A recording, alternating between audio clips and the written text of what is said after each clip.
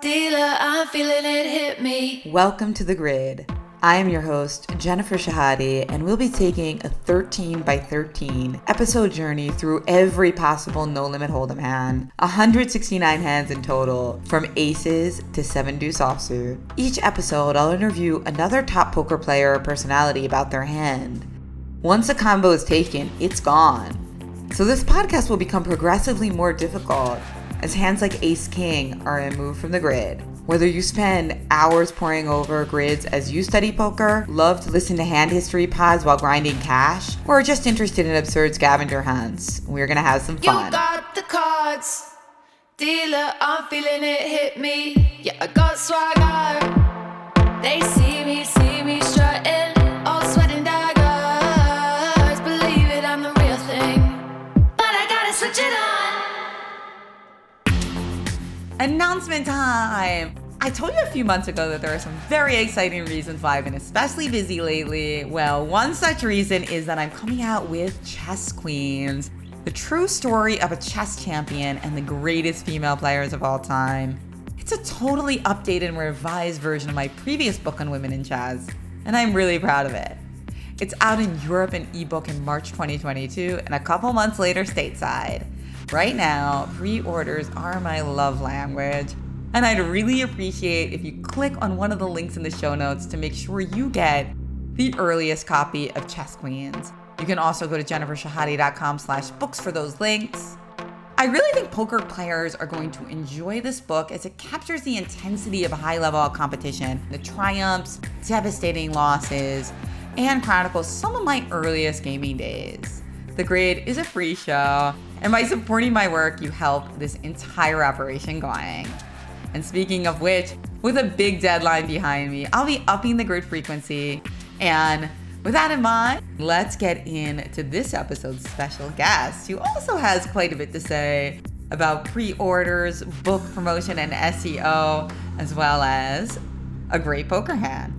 Today, my guest is Dara O'Carney. He is a professional poker player and author of now 3 best-selling poker books, including Poker Satellite Strategy, PKO Poker Strategy, and now Endgame Poker Strategy, the ICM book. They are all co-authored with Barry Carter.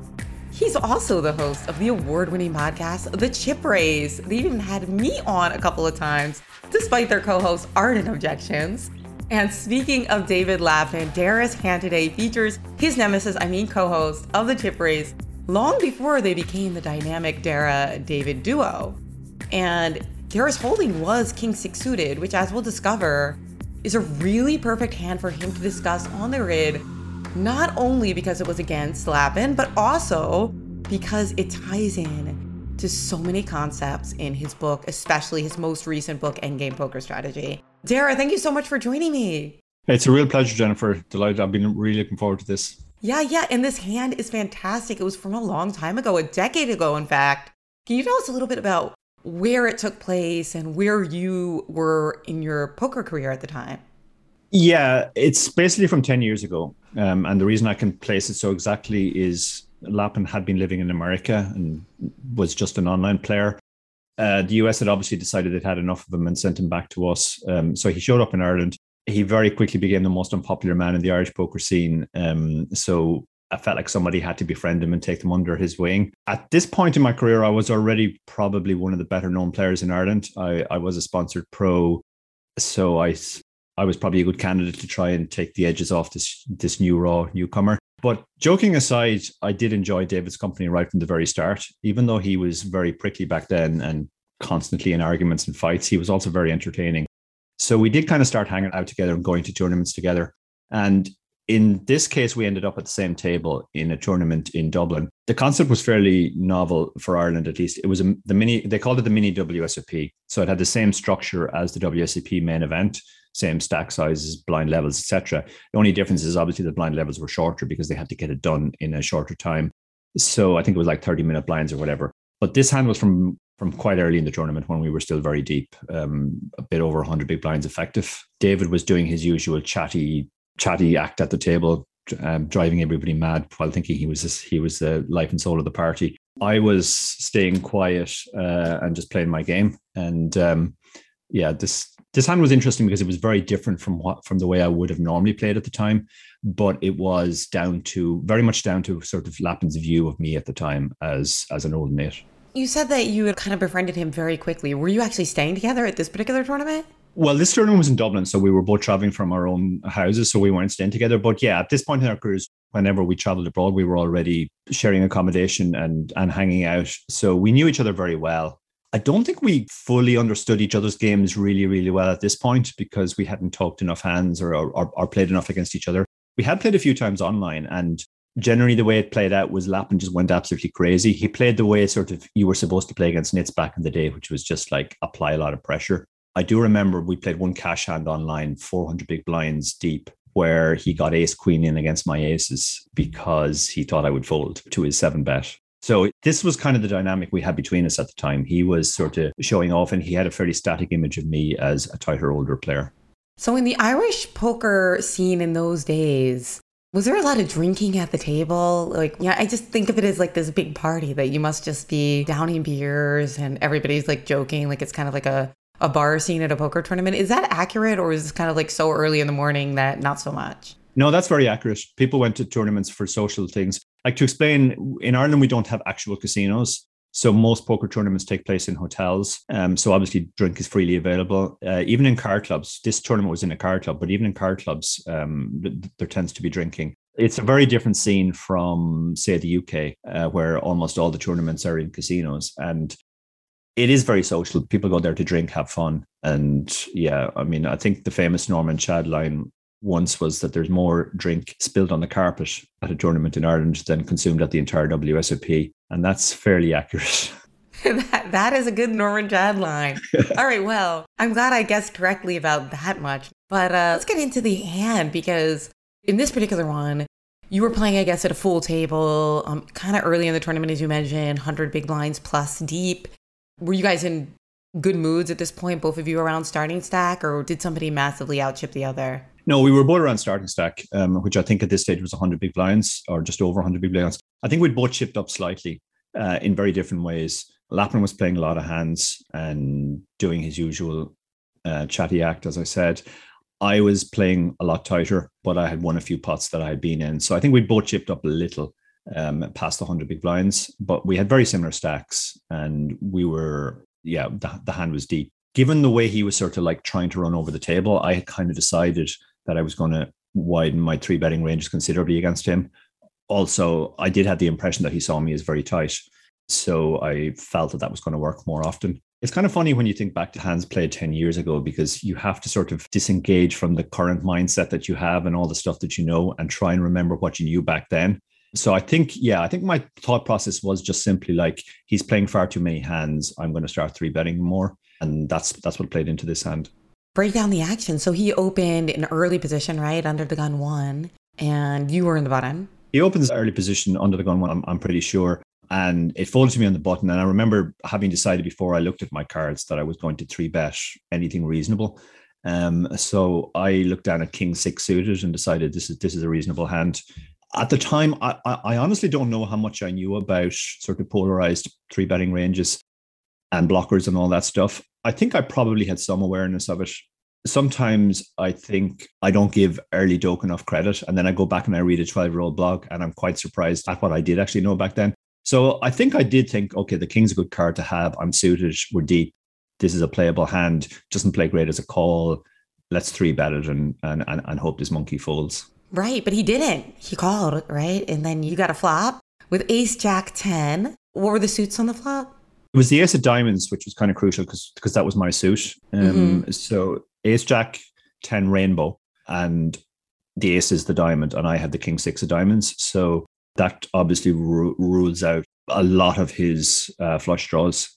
Particularly when you're deep, you're worried about domination more. And when you have a suited king, the prospect of running into the suited ace is more significant than if you were shallower. So I think I was quite relieved that I saw the ace of diamonds. So I knew I was drawing to the nuts in two ways. If I hit a queen, I have the nut straight, and if I go runner diamond, I have the nut flush. But I also know he can't have the ace of diamonds, so that reduces a lot of his options as well. Not just in the sense that he can't have the nut flush if it comes, or the nut flush draw, but he also can't have the perfect bluffing card. The ace of diamonds on board and I had the king of diamonds. It seemed like a good spot to start applying pressure. Do you remember what your sizing was back in those days? Yeah, I do. Yeah. I'm almost ashamed to admit it now because my sizing was terrible. I just decided I'm going to try and push him around here. So I went for 2/3 pot, which really shouldn't be a thing on this board, as I'm aware now.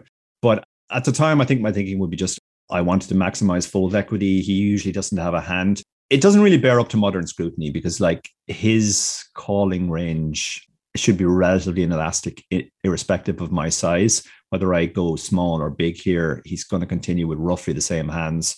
So it doesn't make a lot of sense to go big here. Also, I think this is a very good board for me. I should just be range betting. Generally, when you're range betting, you want to go smaller size. Plus, it's a 3-bet pot, which again, I don't think I knew that back then. I think I just thought 2/3 pot. Yeah, let's bet that, and he'll probably fold. Right. So that was your philosophy at the time, and you're pretty deep, so you figured you need to bet big. It's kind of logical. Now, I know that you ran this hand recently on Pio in preparation for this podcast, and which sizes did you use in that simulation? I used the size I used a bigger size just in case. Sometimes I'm surprised that overbetting could be a thing. And I used a small size as well. So I gave it 3 sizes: small, the kind of medium to big size I used, and overbet.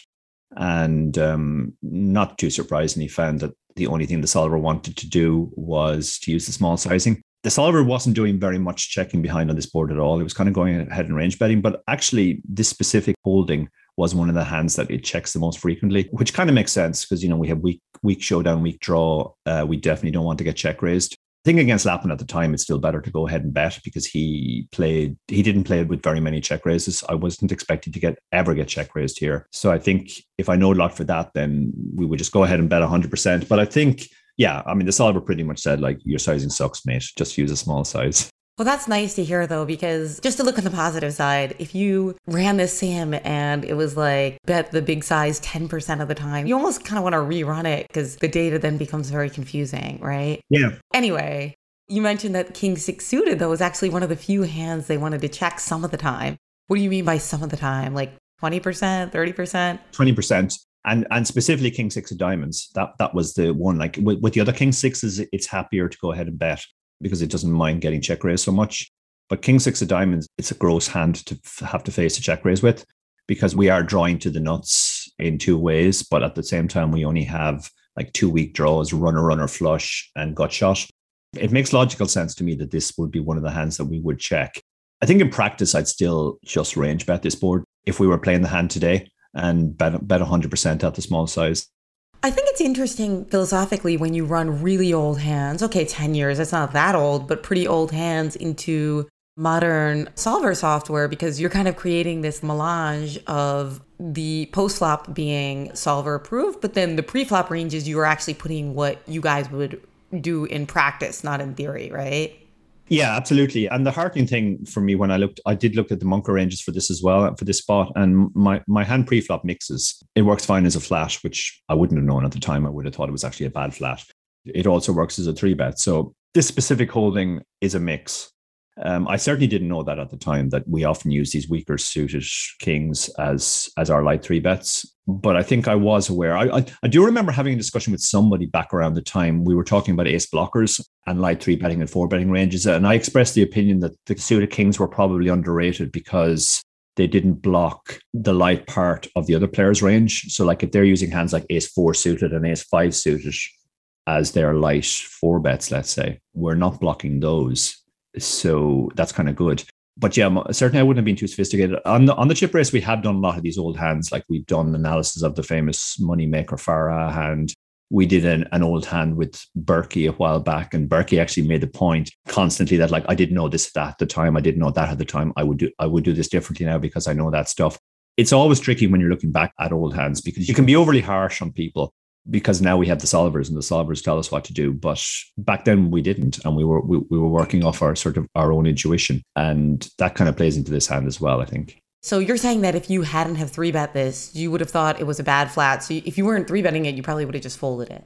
Correct. Yeah. I would have been mixing 3-bets and folds, which is definitely too tight. And we kind of know that nowadays.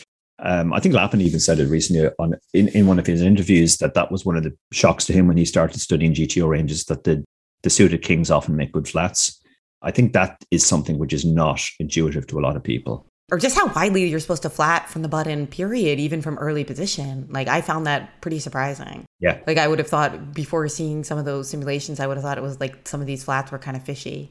That was interesting to see. But as it turns out, King 6 suited turned into your 3-betting range in this hand. You had Ace Jack 10 with the Ace of Diamonds. You had the King 6 of Diamonds. And Lappin called your C-bet. And no table talk during the hand. Is he more of like a talker after the fact? Or was he talking to you a little bit? This isn't true anymore, so I guess I can say it. At the time, he definitely had some verbal tells. He was very, very chatty when he had it. And he tended to just clam up when he had a difficult spot. Which is a normal human reaction of like, you don't want to give anything away. So he was very, very quiet. So my interpretation of that at the time was like, I mean, he doesn't have nothing because he's called it a pretty big bet, but he's not thrilled about the situation either. I certainly was quite surprised when I saw his hand at the end that it was as strong as it was.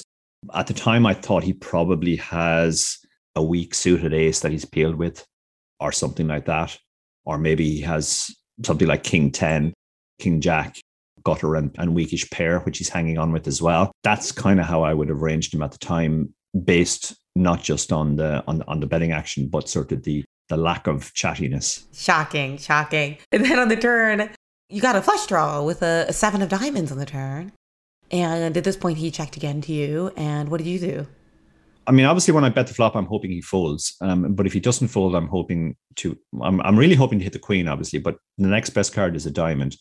And I did have a very sort of simplistic approach to barreling back then, which was if I picked up any additional equity, I barreled, irrespective of how good or bad the card is for my range. Now, I don't think this is actually a good card for my range at all, but I don't think I would have thought about that at the time. I would have just simply thought, oh, I have a flush draw now. I can keep betting. So I ended up betting 1/3 pot, which again, I think is a terrible size. I'm not sure what I was trying to achieve, because once he's hung on the flop, like he doesn't have nothing. Like he might have the type of marginal hands I talked about, but this bet size doesn't even put them under too much pressure, I don't think. So I think if I was going to bet, I should have bet bigger, but I think I probably should just have checked. I certainly don't want to get check raised now because of my additional equity. Yeah, I just don't really see what this bet size achieves.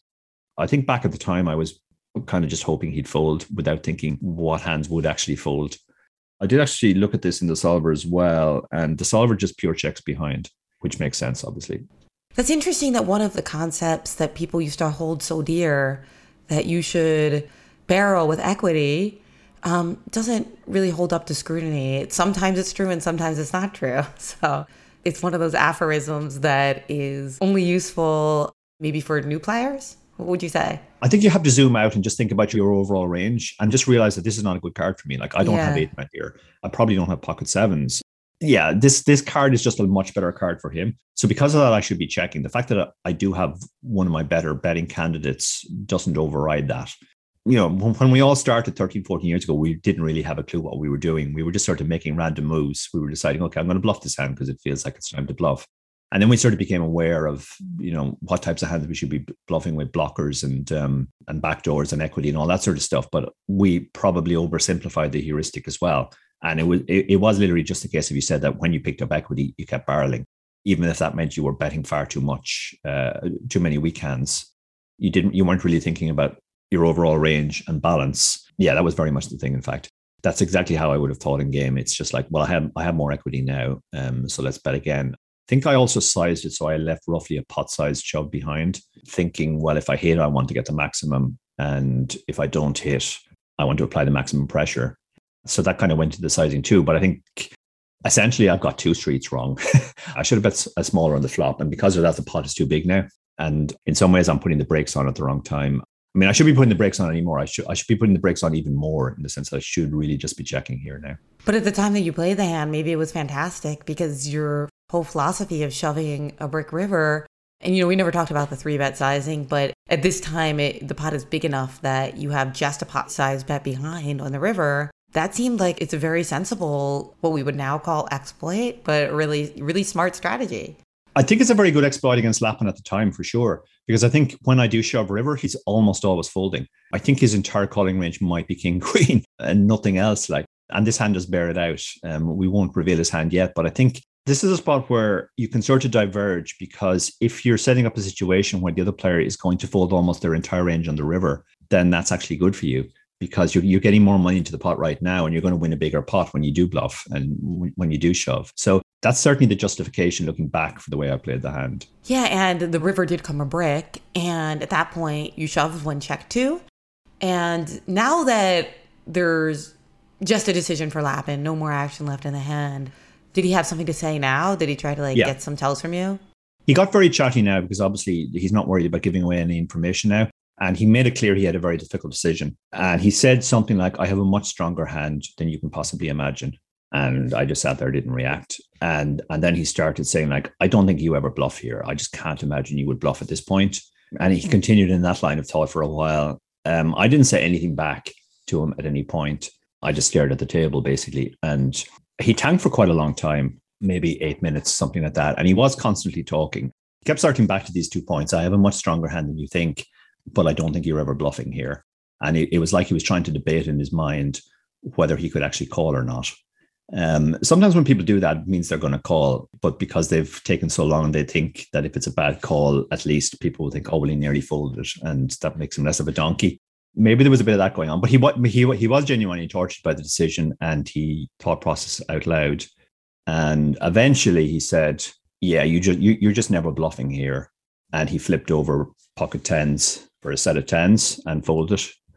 And I was obviously extremely relieved. And he said, go on, you're never bluffing there. Show me what you had. It had to be king, queen. And I said, do you really want to see it? I generally don't show cards ever at the table, but this seemed like a good opportunity just to annoy him, get into his head. I mean, on one level, you could say, I guess he goaded me into showing, but it was also fun just to flip over the king six suited and completely mess with his mind. And also, obviously, the table just saw that he folded a set. So that was pretty funny. He was so steamed up that he jumped out of his seat and he stormed over to the bloggers. And I could hear him in his loud voice saying, oh, Carney's lost his mind. He's clearly been drinking. And he sort of walked around for a while before he came back and sat down. Not a word.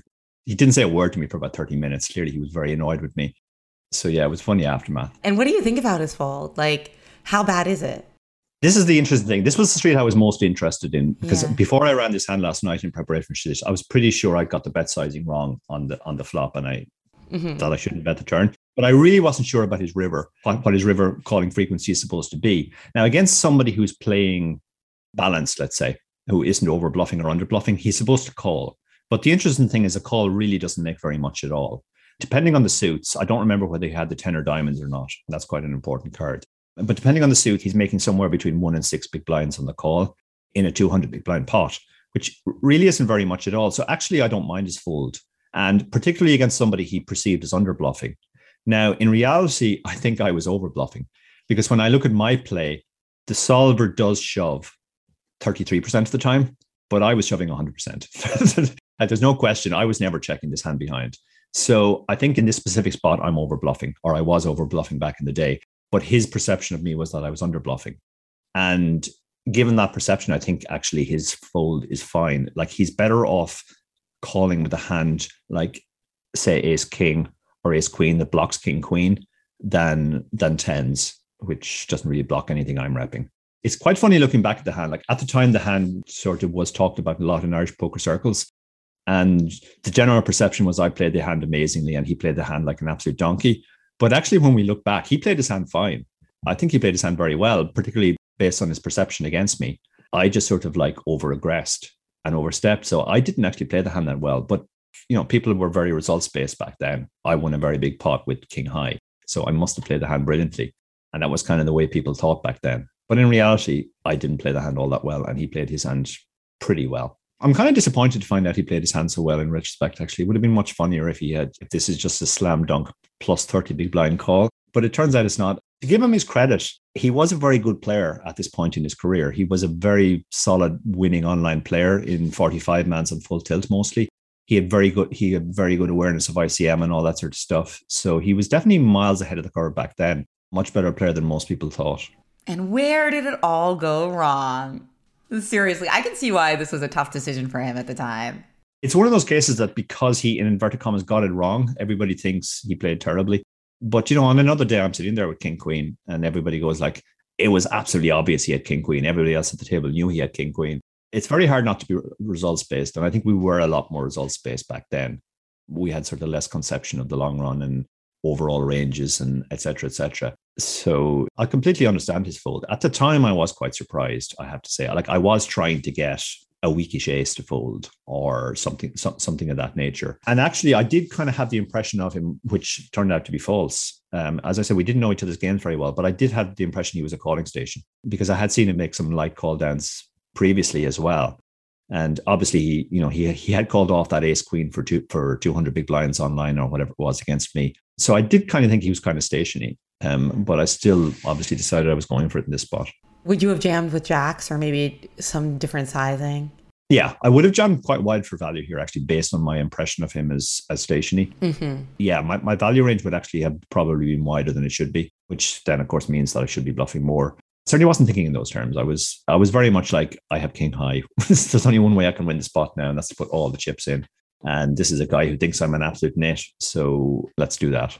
Well, I think this is a perfect hand for the grid, not only because I said it had to be a big pot at first lap and for you to come on, but also because King X suited actually makes a lot of appearances in your books, particularly the new one, as an underrated hand that's surprisingly powerful in ICM spots. This is also applicable to some of the spots you write about in your satellite book. So yeah, how has playing King X suited image changed and improved so much in recent years? Yeah, I think the first solvers to become ICM aware were the pre-flop solvers, and you were just looking at calling ranges. Somebody shoves 20 big blinds on the button, what do we call it? And there weren't too many surprises there. That was the kind of thing we could have worked out from first principles anyway.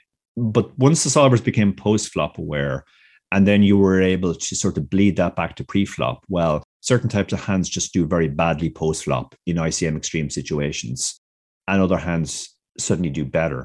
And, the classic one is that when ICM is extreme post-flop, there are spots where, let's say the board comes king 7-5 rainbow, and you're the covered player and you have a medium stack and you're playing against the chip leader. If he starts applying pressure, you're in a very bad spot with a hand like king queen. And the post-flop solvers will actually advocate that you dump that hand at an early stage, rather than set up a situation where he can just go bet, and then shove river, and now you have to fold everything. But in that spot on king 7-5, we can continue with, say, a hand like ace 5 backdoor flush draw, because that will sometimes make a strong enough hand by the river that if he's going that line bet, shove, we'll sometimes be able to call the river, which is never the case with king queen.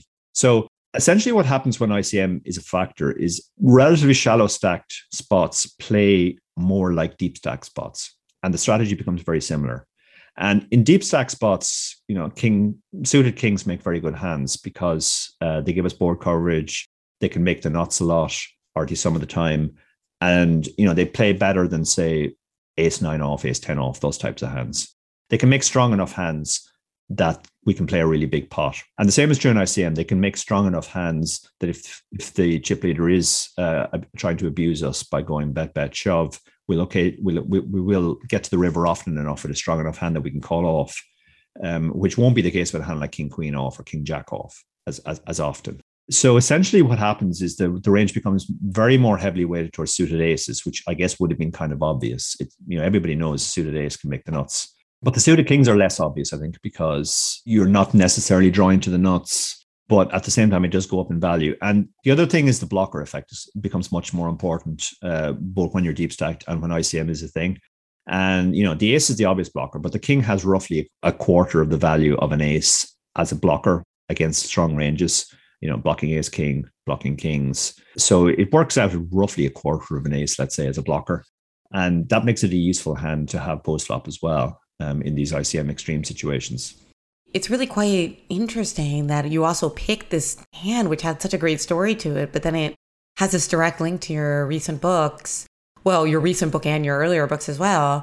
There is a famous quote from the Cuban world chess champion Jose Rayo Capablanca that in order to improve your game, you must study the endgame before everything else. And your book has endgame in the title, but I do feel like that phrase is not always used in poker, not in the same way that it is in chess.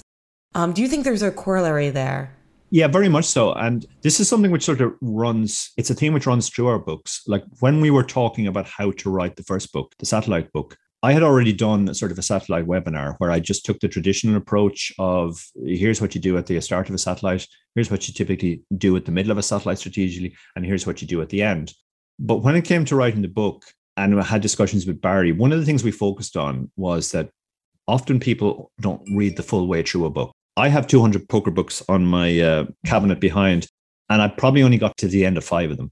So we thought, okay, well, people might bail on this book at some point, and we want them to have got the most important stuff out of the book at that point. So in satellites, by far the most important stuff is the stuff at the end, how you play bubbles and near bubbles. So we started with that and we worked backwards, which, as you said, is kind of a thing in chess as well.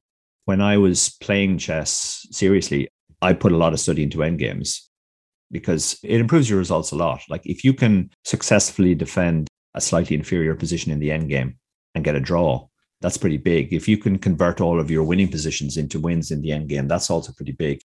And I think there's a similar thing in poker as well, where most of the high equity decisions are at the end of a tournament. Yet people often focus their study on sort of early spots where they're facing a check raise on the river and they have to decide whether to call or not.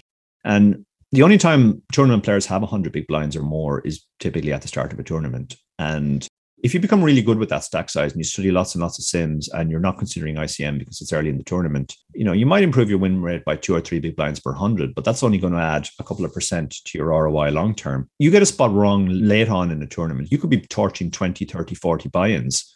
That's absolutely massive. So when it came to deciding what we were going to write the next book on, a lot of people had said to us, okay, you wrote a book on satellites and that's great. That gets us into tournaments. You wrote a book on PKOs, which are the popular format. How about you write a book on how to play normal tournaments? And we were like, well, that's not a book. That's an encyclopedia of books. That is such a vast area. Where do you even start? Definitely the thing in my mind that makes the biggest difference and that people do the worst is ICM, essentially how you play the end of tournaments. So we had this idea from the start that, okay, it's going to be an ICM book. And essentially ICM really only applies in tournaments in the end. So that's where the title came from, the idea of endgame. As a former chess player, it was nice for me to be able to use that phrase in a poker context. And even poker players who don't know anything about chess and don't know that endgame is a chess term, I mean, they understand what we're talking about. They understand we're talking about sort of the end of tournaments when bubbles or ladders are a factor. Actually, my favorite title that was suggested to us was Bubbles and Ladders. The only reason we turned that down was because the average person is going to know what that's about. They're not going to realize that it's a poker book even. I love it though. I love it, but I get it. I get it because you guys are self-published. I read some great interviews with Barry talking about how the publishing industry works in Amazon and how SEO is really important. So it totally makes sense. But Bubbles and Ladders, man, that is fantastic. Yeah, the sad thing about all of our books, they all had titles which we much preferred. Like the title everybody wanted us to call the satellite book was Fold Everything. Great idea too. We had a good mock-up cover for it. But again, you put that up and that's not going to get people to buy the book. As you said, we're self-published, so we have to push all this stuff ourselves. And I know from talking to friends who have written self-published books, how difficult that is. The vast majority of self-published poker books just disappear without a trace. They sell 10 copies and then they're done. And we definitely didn't want that happening. I wasn't as pushed on the sales as Barry because, I'm a professional poker player and this is sort of a sideline for me. And I do it because I enjoy the work, but Barry's a professional writer. So, he can't give up the amount of time that he gives up to each book and have it sell 10 copies.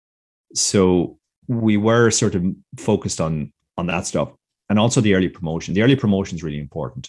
If your book doesn't start strongly, Amazon just decides, right, this book is done. And it won't suggest it to people. A friend of mine who wrote a book told me that even when you enter the exact title of her book and her name on Amazon in the search engine and click search, it doesn't show up. It suggests other books. That's so annoying. Who is it? I got to give the person some love in our pod. Yeah, that is so horrible when that happens because that literally means your book has no chance. Unless you send them a specific link and saying, here's the link that you really want to buy the book, that book is never going to be discovered.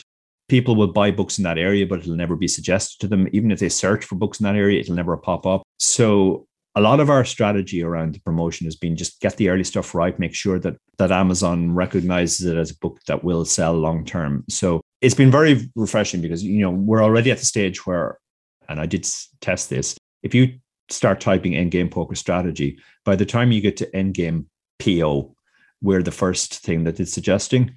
If you type the ICM book, we're the first thing that it suggests as well. So that's very important, because if people are searching for that sort of stuff, if somebody puts in, I want to book an ICM, the ICM book, we want our book to pop up first. It's kind of annoying in a sense, because obviously you end up doing a lot of sort of just promotion work, but it's very important if you don't want your book to just sort of disappear. And like, once it's done, it's done. It's really important for sure. You're doing the work of what a whole team would do. By the way, one other chess connection in your book, every time I read Bubble Factor, probably because of the capital B and the capital F and the R and the number of letters, I kept seeing Bobby Fischer. And I was like, every time I read it, I'm like, what, Bobby Fischer? It's funny how your brain has these like weird heuristics, right? People who are very good readers, you can put typos into books, and very good readers won't spot them, because we just see all the words and we immediately assemble them into what makes sense to us. I would like to thank everybody who helped us on this book. Because we're self-published, we do rely on people to sort of like step forward and agree to proofread and stuff. And it's really heartening to the number of people who are prepared to give their time for this stuff. I do give them acknowledgements in the back of the book, but I would like to say, like, it's amazing. Like, it basically takes a village to help two village idiots write a poker book. And this sort of bore this out. Like, we sent this book out to so many proofreaders and also content experts, and they all came back with great suggestions. And then other people, have bought the book and they immediately leave reviews on Amazon. And that, we know from past experience, that that's vital. Even if your book is selling pretty well, if there are no reviews going up, Amazon kind of knows that, well, that's just his mates buying the book. The reviews really help as well. And we're very, very lucky. We've gotten so much support from sort of people who are interested and people who have bought our previous books. And I saw a lot of tweets by Kat, editing the book. And by the way, the bubble factor in MTT tournaments was something that I really liked in the book, even though it wasn't a super extensive part of your book. Most of it focused on like final table and ICM. And I actually spotted in an interview with Barry that he wasn't sure that you should insert that section. I'm really glad that you did. You talked about some guerrilla math that you sometimes use to determine how much your stack is worth at, for instance, the bubble of a very large tournament. So you don't know like how many chips people have necessarily, especially if it's live or even online, if it's just too many tables to really keep track of. Can you tell us a little bit about that and how you came up with it? That was quite important, because like, one of the things you understand when you start studying ICM is that you always need more than the pot odds when ICM is a factor. But the question is how much more. And when there are not very many players left, it's relative. Well, it's not easy, but you can sort of roughly work it out. But when there are lots and lots of players, like say it's the WSOP main event, and whatever number of people are getting paid, now it's not at all obvious. So in our previous books, we had used this term guerrilla maths, and the idea is it's simplified maths which you can do at the table in your head. And actually, like, even for that example of WSP main event bubble, like even the supercomputers can't work out the ICM because it's too complicated. The number of calculations grows exponentially. When you have 3 players left, you have 6 possible outcomes in terms of who wins, who comes second, and who comes first, third. When you have 4 players, it's 4 by 3 by 2, 24. It grows exponentially. By the time you're up to like 20, it's hundreds of millions. By the time you get to 1,000, it's a bigger number than the number of atoms in the universe. So it can never be calculated precisely, but you do need some rough method of calculating. And I had just been sort of using an estimation method, but then Kevin Martin, the great Twitcher, came to me once and asked me, like, how would I do this in game? Like, how would I work out what my bubble factor is? And I had a long discussion with him, and I came up with this method, and then I tested it using various ICM calculators, and was surprised at how close it gets us to the actual ICM, at least in the spots that we can test. And given that it works at 5 players left, 10 players left, 15 players left, there's no reason to believe that it's different at 1,000 players left. So I think this is the closest you can get, and I think that's probably the one area where we sort of broke ground on this book. One of the reasons why we weren't sure whether we would include bubble factor or not is that this stuff was actually covered. And the term bubble factor was coined 13 or 14 years ago by Lee Nelson and all the guys who wrote Kill Everyone rather. So that's all discussed in their book. And really, we're just sort of rehashing what they did. But at the same time, since our book is new and it's supposed to be a one-stop shop for ICM, in the end, we decided we're going to have to put that in there, even if we are essentially just replicating what they had done already. But Where we went further, obviously, is we gave people this guerrilla maths method to work out. And then the post-flop section. This is the first time post-flop has ever been put under scrutiny with the post-flop solvers. Until the solvers like Pio and Munker became ICM aware, we were always just guessing. And even the best players in the world, they had ideas on how ICM affected things post-flop, but nothing could be tested. Now we are actually able to look at the solvers and see what's happened. And turns out a lot of what we thought was correct, but some of it wasn't. Those are the two areas, I think, where we break the most ground. And we would have liked to put a lot more into the post-flop section because there's a lot in there. But in the end, Barry decided, and I agreed, if we did that, the book would get far too big. And, half the book would be post-flop and maybe people would just be turned off by the sheer size of it. So we kind of have it in the back of our mind that at some point we will write another book focusing exclusively on ICM post-flop. But for this book, we sort of drill down on what we saw as the 3 or 4 most important concepts that keep coming up time and time again when you look at ICM simulations.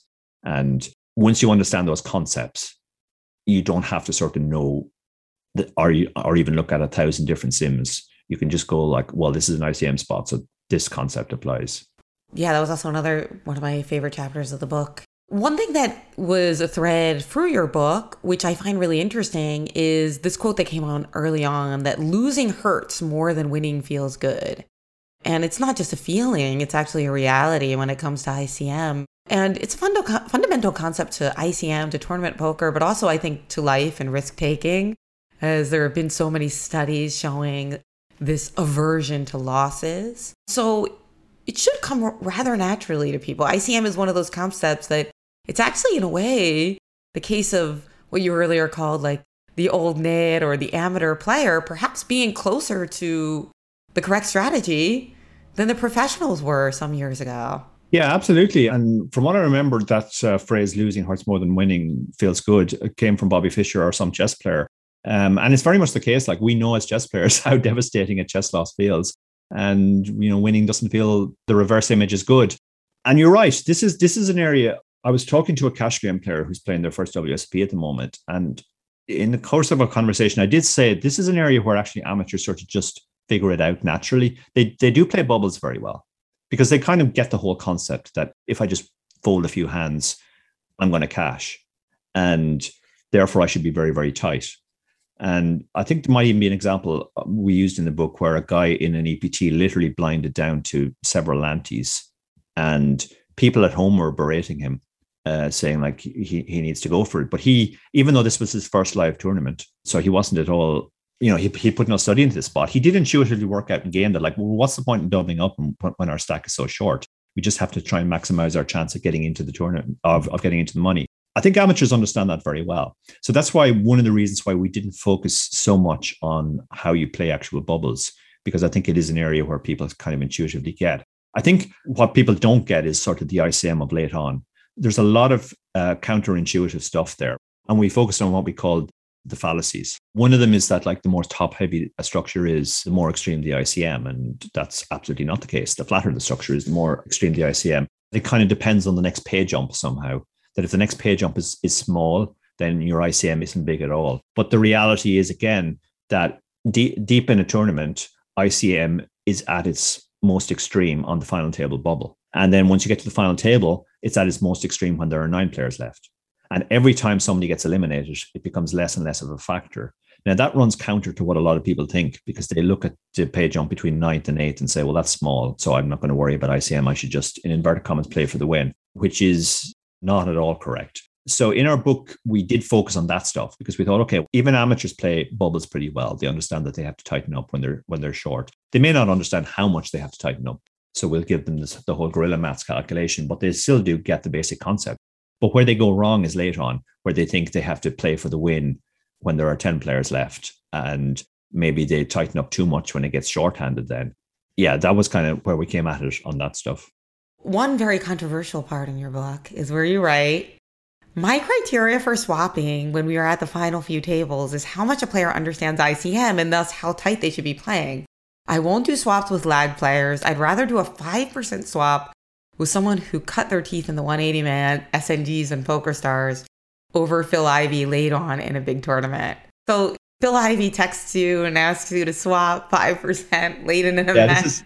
This is never actually going to be an issue, obviously. I'm calling that bluff. I think in the first draft, I used the name of a very well-known Irish player who plays primarily live.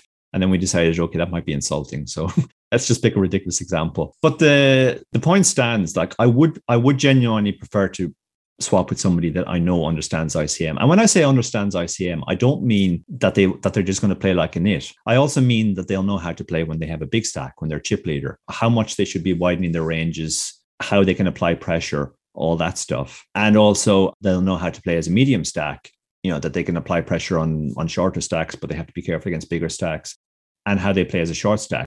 Again, talking about the misconceptions around ICM, one of the misconceptions very much so is that when you have a short stack, you just have to sort of go for it. You gamble because there's no ICM. And I think when people do ICM calculations on how much a short stack is actually worth, they're always surprised. Like you might be the shortest stack on a final table where the next prize is 1,000 and eighth place is 2,000. And most people will think, okay, the short stack is worth about 1,200. And then you do the calculation and it actually turns out it's worth 2,400. So people don't sort of get how, even with the short stack, you have to call off pretty tightly and you're looking for more spots where you can get it in first.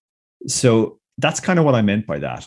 Even very good players, you see them making horrendous ICM punts. One ICM punt in equity terms is 200 well-played hands where they eke out an extra big blind because of their masterful post-flop play. Obviously, it's a slightly provocative statement, but there's more than a grain of truth there. I have happily swapped in the main event, for example, with young guys playing their first ever live tournament. And a lot of people won't do that. They'll say, well, like he has no live experience. But I think, this guy's played 50,000 tournaments online. He's proven over the long term that he's a winner. Poker is poker. If this guy goes deep, I think he's going to play he's going to play very well. And he's going to know how to play all of the different situations. He's going to know how to play 18 left, 15 left, 12 left, and all through the final table.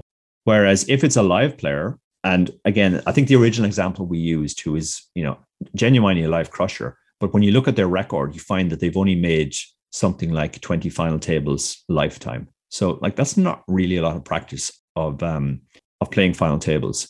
And even if their record is very good, like who knows over that sample size, maybe they just ran insanely well. I'd much rather look at a guy who has 2,000 final tables online and has done well. It seems like a more meaningful sample size. Well, if you see Phil Ivey reading Endgame strategy book on his private jet, sending you all a text to swap, yeah, and the W's will be made. Obviously, I would snap Phil's arm off if he somehow has a stroke and decides he wants to swap with me. It's funny, like I didn't even realize Phil Ivey was the example that we used in the end of the book. All I remember about that discussion is I had that discussion with Barry and he found it very striking. So he said, okay, I'm going to put that in the book. And then he sent me the first draft and I was like, okay, maybe take that guy's name out because it sounds like I'm insulting somebody who has a much better live record than I have. And I'm turning up my nose at a swap with them. So, just pick somebody else. So I didn't realize he picked Phil Ivey. Oh, maybe me. I have an advanced copy of the book. Jeez, I should check to make sure it's in the it's in the actual live one. Yeah, there is another section in the book where I compare my lifetime graph online to another player who has won roughly the same amount as me, but they have a very different style. And the purpose there was to show that, like, even though we end up at the same profit, we get there in very different ways. He has massive downswings and much bigger highs, whereas my graph is more of a straight line up.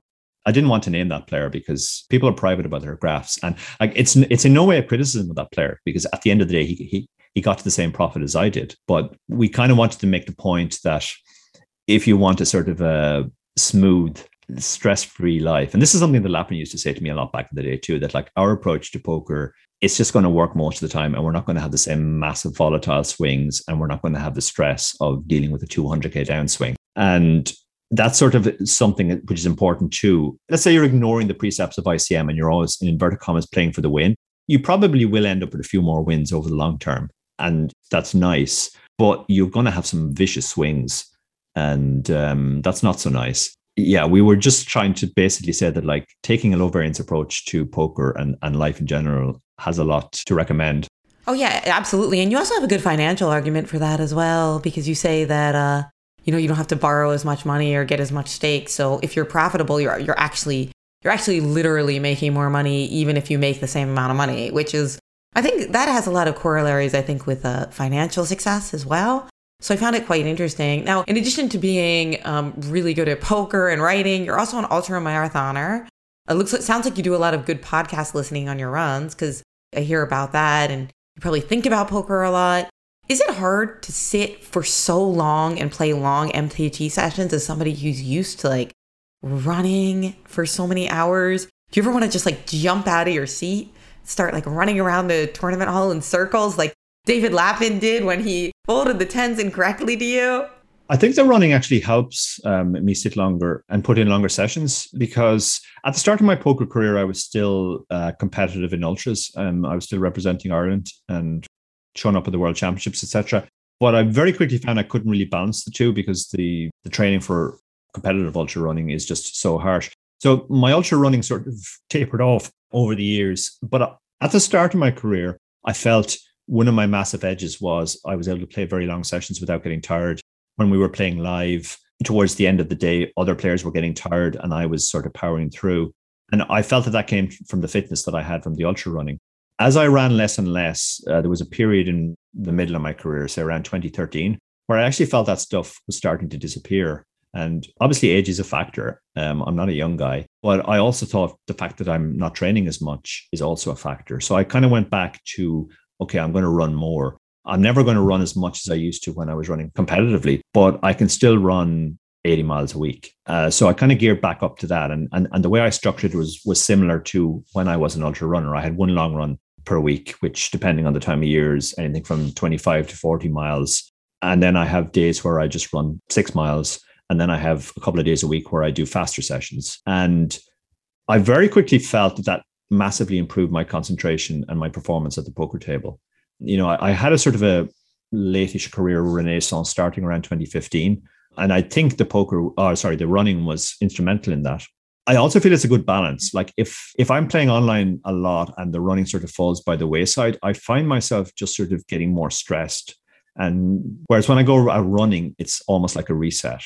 Particularly the long run. The long run generally feels like a reset. No matter how much the poker has gone, how badly the poker has gone in the previous week, it's like, okay, well, now I do a long run, everything is reset. And when I'm on my long runs, that's when I do listen to podcasts and I think about poker in general. So it just feels like a sort of a de-stress as well. I guess it's my form of meditation almost. Amazing, because you made running sound appealing to me, which is very difficult. I was the slowest kid in my class when it came to running sprints. But when we ran the really long stuff, suddenly I was like doing a lot better.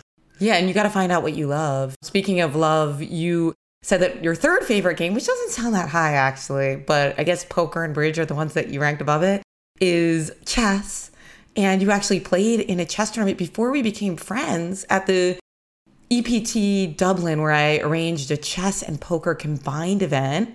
I used to be an over-the-board chess player, so you did pretty well against the pure poker players. But in a blog about that, you wrote that it was a real eye-opener to see how many of the chess grandmasters are absolute fish at poker, showing that being good at the ultimate mental game like chess does not always transfer to something like poker as much as you would expect.